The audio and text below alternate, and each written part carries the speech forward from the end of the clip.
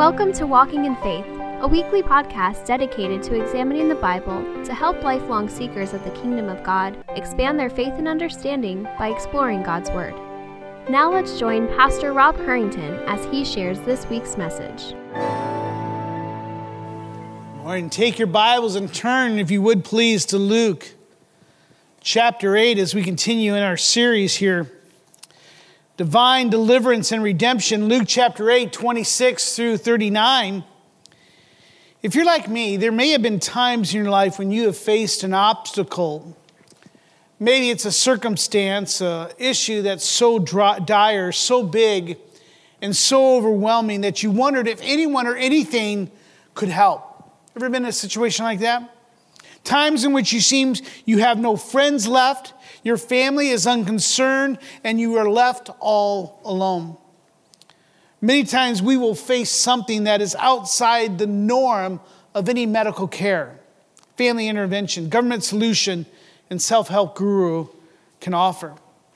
Instead, we must look to the one who has the power to grant divine deliverance and redemption. As King David sung, I lift up my eyes to the hills. From where does my help come from? He answers the question by singing, my help comes from the Lord who made heaven and earth. He will not let your foot be moved. He who keeps you will not slumber. Last week we read of Jesus' power and authority over the natural world. With only a word, Jesus calmed the raging storms, causing his disciples to wonder who Jesus really was. It brought them fear to see this. The storm exposed the condition of their heart and the insufficiency of their faith in resting in the presence of Jesus. Today, we see the reason Jesus wanted to go across to the other side in the first place. He takes a detour from his normal pattern to travel to a mainly Gentile region of Palestine because he had a divine appointment with a man who has been suffering under the influence of supernatural forces. Let's pray. Father, thank you for this passage. Father, as we read through this, it's going to be difficult for us to comprehend what this man was undergoing, the pain, the shame. Father, the troubles he was. We don't have a modern or postmodern comparison really to this issue. But Father, it's here for our benefit, for our profit, to train us in how to live a godly and holy life. So Father, I pray that you give us your wisdom, give us your discernment. And Father, I pray that you just bring our attention, that we may just be riveted to what you have for us this morning. We praise in Christ's name. Amen.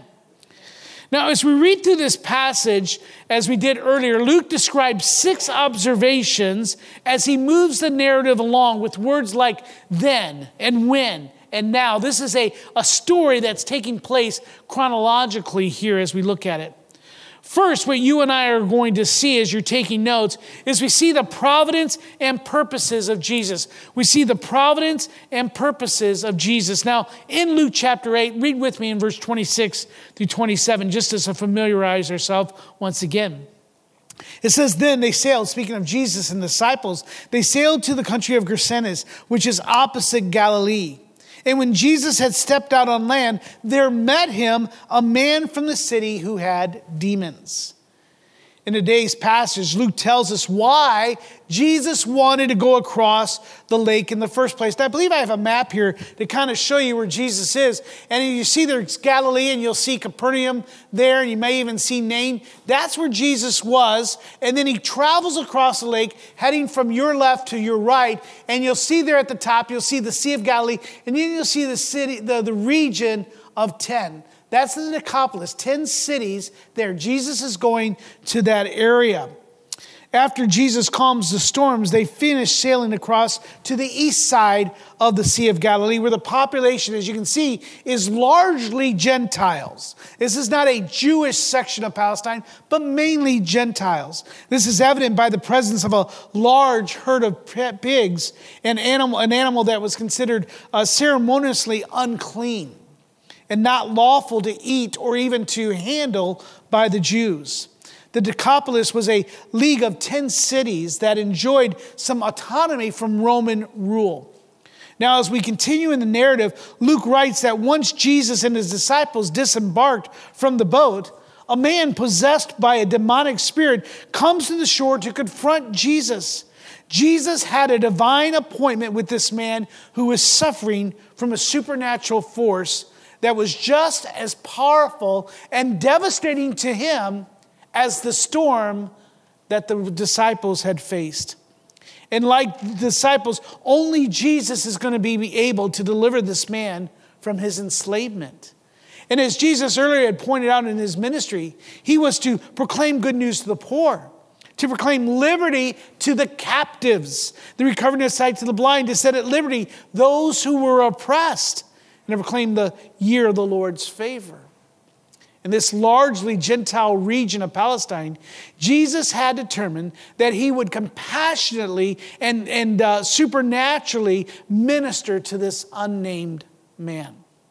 Secondly, we read of the plight of the man. So not only do we see the purpose of Jesus, the providence, but we also now see the plight of the man. In Luke chapter 8, verse 27 and 29, we read that for a long time this man had worn no clothes, and he had not lived in a house, but among the tombs.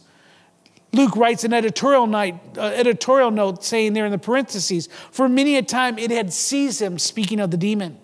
And he was kept under guard and bound with chains and shackles by the populace. But he would break the bonds and he would be driven by the demon into the desert. Luke describes the terrible condition of this man. We are not given his name, just a description of the effect that the demon's possession had on him. The editors of the ESV Study Bible notes that the man's demonization is evident in his social isolation and his superhuman strength and his self-destructive tendencies. So you got to, as we come to this man, his body and his mind has been poached and possessed by demons. It is no longer his to control. He's tortured and tormented. He is naked and he is isolated. He is homeless and ostracized. He is bound and gagged, enslaved by demons and men alike. In Mark's gospel, we find that he was always crying out and cutting himself with stones. The plight of this man was something that you and I really can't understand. This man's plight was something we could not understand. This man's condition could not be cured by family, by medical, or pharmaceutical intervention. He would need more than a self-help book, a self-motivational seminar, or a self-makeover. This man was not even in control of his own faculties. His prospects of deliverance were so dim, he had been consigned to face his fate alone. His only hope was a Savior who would take compassion on his plight. Thirdly, we read of the plea of the demons.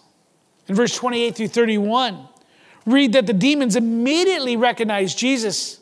It says, when he saw Jesus, he cried out and fell down before him and said with a loud voice, "What have you to do with me, Jesus, Son of the Most High God? I beg you, do not torment me." For he had commanded the unclean spirit to come out of the man. And then in verse 30, Jesus then asked him, "What is your name?"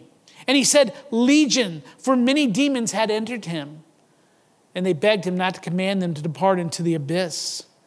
We have read earlier of Jesus' interaction with demons before. They would cry out time and time again his identity, shrieking out in terror, begging him to leave them alone. Here Luke writes that as Jesus began to cast them out, the attempt to control Jesus by naming and identifying him. Their twisted demonic minds thought that they could thwart Jesus' authority. However, they were sorely mistaken. We see them paying homage to Jesus by falling down to their knees. However, it was not in worship, but in mockery. The demons grudgingly show respect because they recognize Jesus' superiority over them. Knowing that Jesus has the authority to send them to the abyss, the temporary holding place of where demons are today. They beg Jesus to leave them be. Leave us be. Ironically, the torturer has now become the tortured. Now, Jesus asked the demon's name not because he needed to know the name of the demon to cast it out, but to give us evidence of the extent of the poor man's suffering. The demon replies that his name is Legion. Now, whether that was his real name or not, we don't really know, but it was probably more of a reference to how many demons possessed this man. Now, Luke points out that a Roman legion consisted of up to 6,000 men. It says that many demons had entered him. The witnesses to this event would have readily understood that the severity of this man's situation. And now they understood why he was so powerful and was able to have like superhuman strength. He was so powerful and so tortured. Couldn't even imagine that type of possession, that type of oppression in a man's life. Fourthly, we see the strange event of the pillaging of the pigs. You know my love for alliteration, so you're going to see a lot of P's here. The pillaging of the pigs. Verse 32, now there was a large herd of pigs, and they were feeding there on the hillside. And they begged him to let them enter them. So he gave them permission. Then the demons came out of the man, and they entered the pigs, and the herd rushed down the steep bank into the lake and drowned. Mark's gospel of this record notes that the herd was 2,000 pigs, not a small group of swine. And not wanting to be cast in the abyss, which is the temporary holding of where the demons are today, according to Peter and to Jude. They beg him to send him into the pigs. Why these pigs? No idea. It's not really clear. Because as soon as they enter into the pigs and they're cast out, as soon as they're cast out, they send and enter the pigs. The pigs respond in frenzy and they run off a cliff and wind up running right into the sea. However, it does give tangible evidence of the man's healing, as it isn't usually normal to see a herd of 2,000 swine start a stampede and take a nosedive off a cliff into the sea. You don't see it every day. Now, we've always heard that pigs can't fly, but now you and I conclude that pigs can neither float nor swim. No reason is given on why Jesus permitted this, why he sent them into demons into the pigs, or even the ethics of his decision to do so regarding the destruction of the power of the pigs' owners. These pig owners, their livelihood is now gone. Their herd, their food, their money, it's gone. We'll leave that for another day. But the point of this event is evidence of Christ is saving this man from demon possession. In this case, a deliverance from a host of demons. Fifthly, we see the panicking of the people. The panicking of the people. Look with me in Luke chapter 34, or chapter 8, verse 34. When the herdsmen saw what had happened, all 2,000 of their pigs just in a frenzy run off the cliff. I'm sure their mouths are just wide open. Like, what in the world is happening there? And this is more than just, this is their livelihood. This is how they are going to feed their family. This is the food for the village. Once they saw what had happened, they fled and told it in the city and in the country.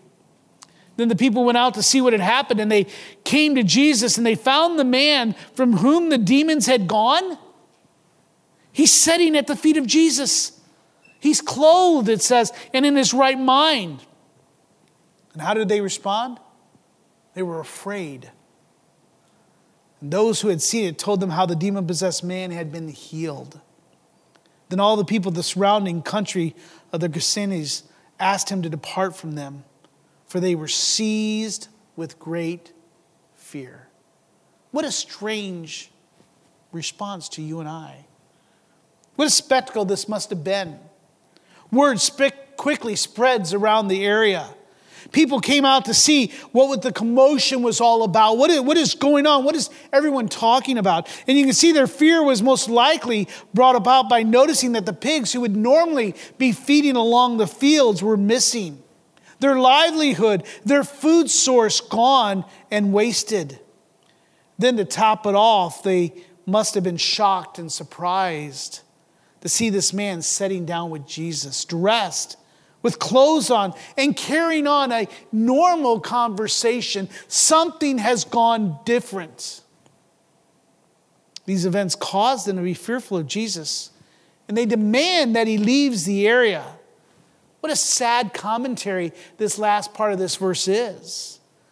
It's a typical response of men to display of the compassion, the power of God, is that they would want nothing to do with him. Lastly, the last observation, Luke records the praising or the proclamation of the man. At the end of verse 37, we read that Jesus listens to their demands. So he gets up, it says, and he goes to the boat and returns back to the west side of the Galilee. But before that, he goes back in time and says, then the man from whom the demons had gone begged Jesus that he might be with me or be with him. Let me go with you. Let me be one of your disciples. But Jesus sent him away, saying, no, return to your own home and declare how much God has done for you. And he went away proclaiming throughout the whole city how much Jesus had done for him. This man, delivered from the demons, responds with gratitude and worship, totally different from the rest of the people. He recognizes his plight. He recognizes what Christ has done for him. So he is very grateful, and he wants to worship. He wants to follow Jesus. He wants to be part of his ministry. He begs Jesus for permission. May I follow you? He had a taste of Jesus' authority and power, and he desired more of Jesus.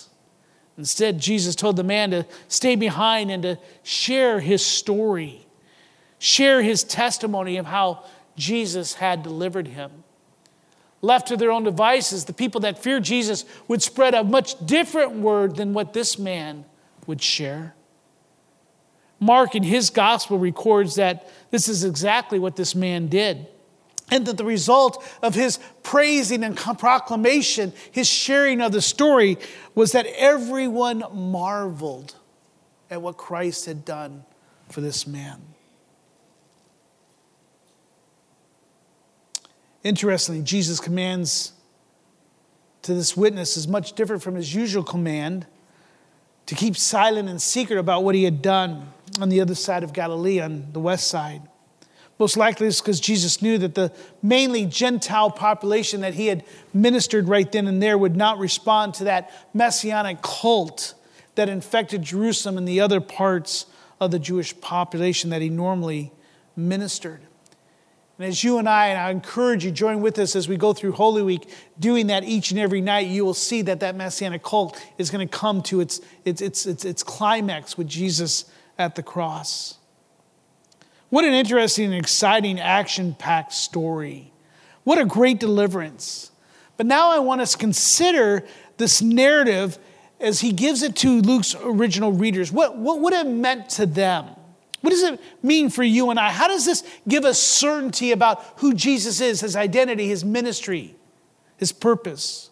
What is God revealing us through this deliverance of this man? Because we've been looking at in our Sunday school about God's sovereignty of history. In other words, this was no coincidence, but this man was created so that he might be possessed by these demons, so that Jesus may have this opportunity, this divine providential meeting, so that he may deliver this man. So what does this have for you and I?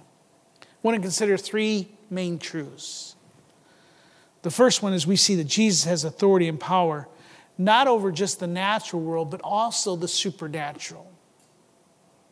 We don't like to think about the supernatural world except in fantasy books, Lord of the Rings type stuff, Harry Potter, or maybe in our movies and TV shows. And I want to just encourage you to be careful with those types of things because the supernatural world is very, very real. The demons recognize Jesus' authority and his ability to exercise judgment over them. One day, even the demons will have to stand before God and give account. When you and I think of hell and the place where all those who are lost, all those who reject Jesus, we think, well, God made that for us, but the Bible tells us that he actually made that for the angels and the demons. We will be joining them in the last resting place, the lake of fire. They know that Jesus has the ability to exercise. As we look in Scripture, there are some that are already under judgment in Jude and in 2 Peter. They feared permanent confinement in the abyss. So they asked to be allowed to go into the pigs so they could have another moment of freedom. In other words, they did not want that day of judgment to be now. They did not want to be permanently confined as some of their brothers and sisters, or I use that term in a man's sense, in demons. There are some demons now that are chained, that are waiting for judgment. There are some demons that have been allowed freedom to roam this world and to do the adversary's work. There's a famous quote that says, the greatest trick the devil ever pulled was convicting the world that he what? Didn't exist. There is no demons. There is no Satan. There is no devil. Which is correct in many ways. For if we deny the existence of the devil, then we can deny the existence of God. If there's no devil, there is no God. If there's no God, there's no devil. So that makes me think much easier about things. However, it's not what Scripture has revealed to us. But I've also seen the opposite error, as many of you have as well, where people believe that the devil is behind every sickness and every malady and every event. The comedian Flip Wilson had a famous tagline where he would declare, remember this? The devil made me do it. And so we believe that everyone has a demon. So there's two opposite errors. He either doesn't exist or he's behind everything and I need to exorcise demons. But it's important for you and I to think biblically, even about the existence of the demon and the devil. Pastor and radio host Carl Gallup says this: I know that some people will have a difficult time with all this talk about demons. But the truth is, the Bible is clear on this topic. There is a demonic, evil, and incredibly dark spiritual side to the experience of human existence. Now, some of you can say amen because you have seen that, experienced that. Others may not. Life has been good. But we hear stories of missionaries from third world countries who will tell you very real experience of demonic worship and oppression. Right now in the news today, I didn't get it prepared, and I don't think I would ever share that, but there's a famous rapper, I can't remember his name, but he has a new video out where it's satanic worshiping. And he has a new tennis shoe that's come out. The tennis shoe has a drop of blood in it and made of something strange. I don't know. It wasn't from the Babylon Bee either. So this is something that's very real. And we have a difficulty with it. And we can sometimes go all to one side or one to the other, but we must think biblically and understand. The Apostle Paul warns of the influence of Satan and his demons behind false prophets. When you and I think of false prophets, and there are many, I have no problem naming them. The Bible tells us in 2 Corinthians chapter 11, it's here on the screen, he says, for such men are false apostles, deceitful workmen, disguising themselves as apostles of Christ. And no wonder, for even Satan does what? Disguises himself as an angel of light. So it is no surprise if his servants also disguise themselves as servants of righteousness. Their end will correspond to their deed. So what is behind a false prophet? Demons. The devil. I'm not saying that they're possessed, but they are influenced. They are being manipulated. And there are pastors and others that people follow that are truly false prophets and false apostles. We must mark them and be aware of them and run from them. He also remarks that worship of other gods is actually the worship of demons. In 1 Corinthians chapter 10, he says, what do I imply then? Speaking of, should I eat food? The question is, should I eat food that's sacrificed to the idols? Back in those days, you would go to a restaurant, say in Corinth, and as you go there, you would see that there would be an idol that they would worship. And so they would take the food that they're making in their kitchen and they would offer it to this god. And then you would go and you would sit down and they would serve that to you. And so the question that Christians are saying, hey, listen, as I go into the marketplace, I notice that they're worshiping a god and that they're offering this food to a god. Should I eat it? Well, he says, what do I imply? The food offered to idols is anything, or that an idol is anything. He's saying, well, you know what? That really doesn't make an idol is nothing when it compared to God. But he says, no, I imply that what pagans sacrifice, they offer to demons, not to God. I do not want you to be participants with demons. You cannot drink the cup of the Lord and the cup of demons. You cannot partake of the table of the Lord and of the table of demons. Hence why we come together, and he's speaking there of the Lord's Supper, is that you and I, we cannot be worshiping something other than God. Anything that you are worshiping, that is of Satan. And that could be your family. That could be your retirement. It could be your job. It could be a basketball team for all that matters. Those are demonic influences that set themselves, anything that sets themselves above God. But in this case, we're talking about true gods that they would worship. Zeus, Athena, all the other, I'm not going to be able to name them all at this moment, but those things were actually perpetrated by demon worship. Wayne Grumman writes that demons are evil angels who sinned against God and who continually work evil in the world. They are beings with no hope of grace nor salvation. You must remember that. That's why the angels look at salvation and they don't understand it, because they do not receive the grace of God. For those who fell, it is just judgment. Their end is written and cannot be changed. Jude, the half-brother of Jesus, writes that the angels who did not stay within their own position of authority, those who left heaven, but left their proper dwelling, he is kept in eternal chains under the glooming darkness until the judgment of the great day. As I said before, there are some demons that are chained waiting for judgment. There are others for some reason that God has allowed into the world. We do not know their number. We don't know how many there are, but they're there. Matthew in his gospel quotes Jesus remarking to the wicked, "Depart from me, you cursed, into the eternal fire prepared for the devil and his angels." Knowing that they seek to do all the harm they can, since they know that they are held in judgment. And knowing that their end is sure, that punishment and exile to the lake of fire explains their reaction to Jesus. Do not throw us to the abyss. Let us continue to roam the world doing our evil deeds. Even the demons fear God, and they shudder more than we do. For man does not neither fear God nor shudder at his name or his works. So Jesus has authority and power of the supernatural. You and I should not fear. Greater is he that is in us. We said that verse at the beginning. We cannot be overcome by evil, but overcome evil with good. Christ is on our side. Number 2, the second truth that we learn here is that Jesus will receive and cleanse even the vilest of sinners. Even those that have been possessed. Even those that are considered unclean. Even those that the world even hates. Jesus is willing to travel, to interact, to heal, and to rescue the lost and the perishing. This is his purpose, his mission, and his ministry. Jesus would have been perfectly righteous in leaving this man in his condition since he was a Gentile.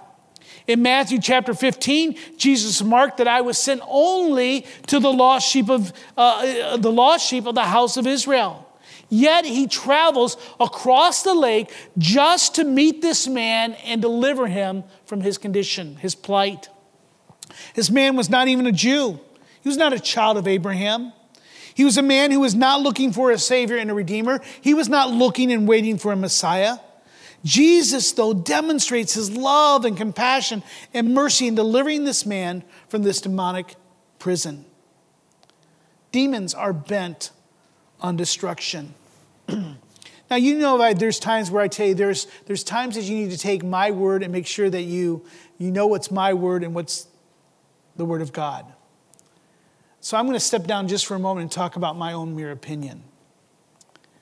When I say demons are bent on destruction, my opinion is that that people who cut and mark and destroy their bodies is an attempt to mar the image of God. When you look at demons and demon possession, they are always destroying the body, the soul, the heart, the image of God. And when people today, you find themselves whether cutting or marring their body or changing it with abnormal cosmetics, I believe that's another sense of demonic oppression or influence. I believe that's what's behind this transgenderism, where we take a healthy male and mutilate him. We take a healthy female and we mutilate her.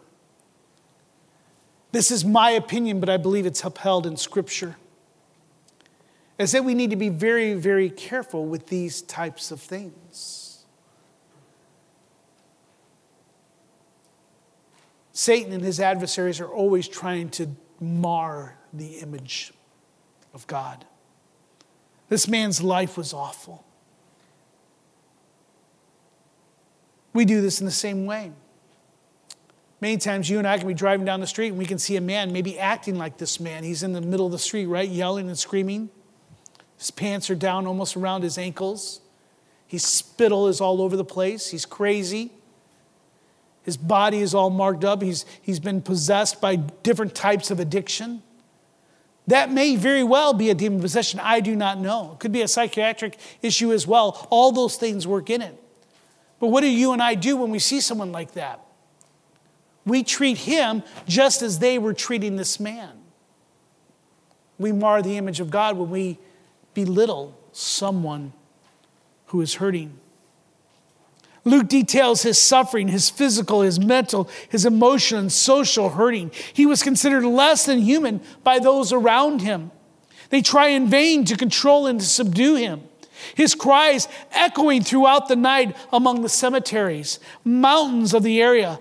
Darrell Bach remarks that the other human forces and agencies have not been able to contain this man.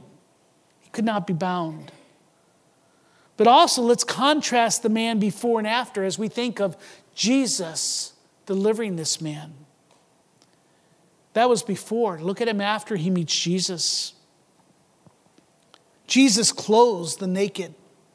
He gives acceptance to those that are isolated. Instead of being driven by the demon, he was setting. Instead of being without clothes, he was dressed. Instead of being among the tombs, he was at Jesus' feet. Instead of being chained hand and foot and kept under guard, he was in his right mind. This, even more than the drowning of the swine, demonstrates the demons had left him. The demons' prisoners have been freed from their oppression. And let me share with you, the same thing can happen today. You may not be the demon possession your issue, but God can deliver you. God rescues the perishing. I love there's an old song, Christ receiveth sinful men. It says, sinners, Jesus will receive. Sound this word of grace to all, who the heavenly pathway leave, all who linger and all who fall. Come and he will give you rest. Trust him, for his word is plain. He will take the sinfulness. Christ receiveth sinful men. Now my heart condemns me not. Pure before the law I stand. He who cleansed me from all spot is satisfied its last demands. Christ receiveth sinful men, even me with all my sin. Purged from every spot and stain, heaven with him I enter in. Let me end. Is Jesus will receive and cleanse even the vilest of sinners, including you, including those that you and your family may not think will ever be saved. Paul called himself the chiefest of sinners. I think we should stand and call ourselves the chiefest of sinners if we truly knew ourselves. Then thirdly, the third truth I think we see in this scripture is people will witness the power of Jesus. They will witness the power of Jesus, but yet still reject him. This is the saddest of all truths. Luke writes that the reaction of the crowd is fear and the rejection of Christ. Fear of what Jesus did, ignorance of who he is, and selfishness and resentment because they lost of their livelihood of the pigs. They believed that the cost of this man's deliverance was too high. They cared more for the pigs than they did for this man. The man had been a nuisance, probably a source of constant trouble to them. But the herd of 2,000 pigs was worth a lot of money. The cost of this man's deliverance was way too high for their view. Just as we learned from the parable of the soil, the works of Jesus fell on the hard path of these people's hearts. It was trampled underfoot, and the birds of the air devoured it. And you and I know Satan took the word before it could even fall down onto the path. This answers the question of why God just doesn't do miracles today to convince people of his existence. Why doesn't he just skywrite? Why doesn't he go and just heal people right now? And people will just then believe. They'll see all the works of God and they'll believe. But just as Jesus told the rich man in Luke chapter 16, if they do not hear the Moses and the prophets, speaking of the Old Testament, neither will they be convinced if someone should rise from the dead. People will hear the word of God, they will see the work of God in your life, and they will still reject Christ. This is a sad note, but you and I must understand it. This should not stop us from preaching and proclaiming the gospel. It did not for this man. The results are not up to us. This goes back to the parable of the soil that we talked about several weeks ago. But in the supernatural working of the Holy Spirit, for you and I, let us commit to continue to do the works that Christ has called us to in proclaiming, listening, and obeying his word. We must be the fragrance and aroma to those that the Father is drawing to himself. Would you please take your Bibles as we come near now to put it to our lives? Take your Bibles and turn to Ephesians chapter 2. In this account, not only does Jesus deliver this man physically, and spiritually, and emotionally, mentally from the demon possession, but he also redeems this man's soul for eternity. See, for most of us, we think that being saved from the demon was the most important thing, but what we see here is know that he is saved for eternity. He took care of this man's immediate need, demon possession, clothing, a place to live, being in his right mind, but he also gave him something much better, that's salvation. And by the way, many of us, many times, we're concentrating on the little things rather than on the big things that God has given us or hasn't given us. Jesus has done the same thing for us. Through Christ's death, through his burial and resurrection, we have been delivered from the works and the enslavement of Satan. We may not have suffered from demon possession, but we've all been delivered by the mercy of God. Amen? Paul reminds the Christians at Ephesus, Ephesians chapter 2, look at verse 1.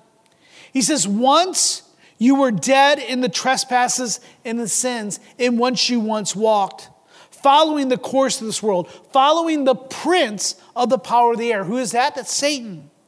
The spirit that is now at work in the sons of disobedience, among whom we all once lived in the passions of our flesh, carrying out the desires of a body and the mind, and were by nature we were children of wrath like the rest of mankind. We were like this man. We were this man. But God, circle that if you have your Bible, but God. Great conjunction there. But God, being rich in mercy, because of the great love which with he loved us, even when we were dead in our trespasses and sin, made us alive together with Christ.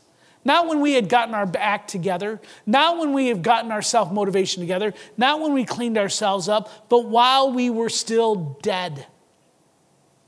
By grace you have been saved, and raised us up with him, and seated us with him in the heavenly places in Christ Jesus, so that in the coming ages he might show the immeasurable riches of his grace and kindness towards us in Christ Jesus. For by grace you have been saved through faith. Amen. We were once this man, but Jesus delivers. This mercy, this grace, this wonder works of deliverance should cause us to follow this man's example. Amen? We should respond with gratitude and worship.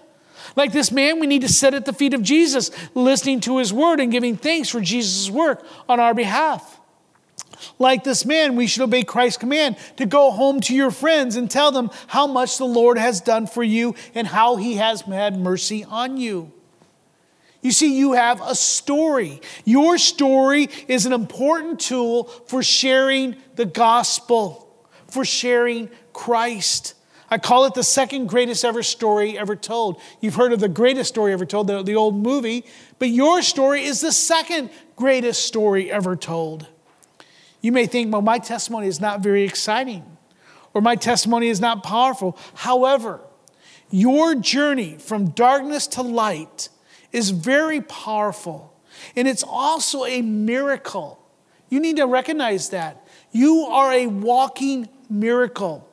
A miracle of a new birth. One who was dead, who is now alive.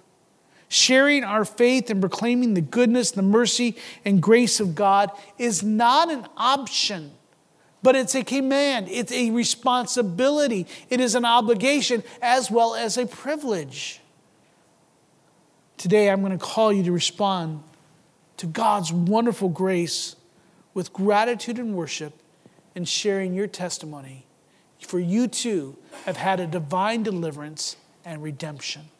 Let us live that out and share it with others. I'm going to ask the worship team to come up as well as Randy and prepare for pastor's prayer. Just want you to take a moment to pause and just consider what we see here in Scripture. And then pray and say, Father, how should I respond? Am I responding in fear of other people in sharing the gospel? Do I think the cost is too high to follow you? Father, help me to be that man to lovingly and compassionately share with others. Let me see those that are hurting. Let me see them as image bearers of you and share how Christ has changed my life and is willing to do it for them as well. And we respond to the Spirit's work.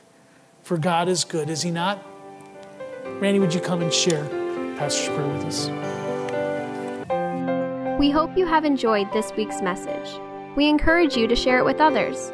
If you have any questions or comments, please email us at info@orangevilla.org. Be sure and join us for next week's message by subscribing to this podcast. To learn more about our ministry, submit prayer requests, or to find ways you can help share the gospel, visit us online at orangevilla.org. Till next time, we hope the grace and peace of God's love be ever present in your life.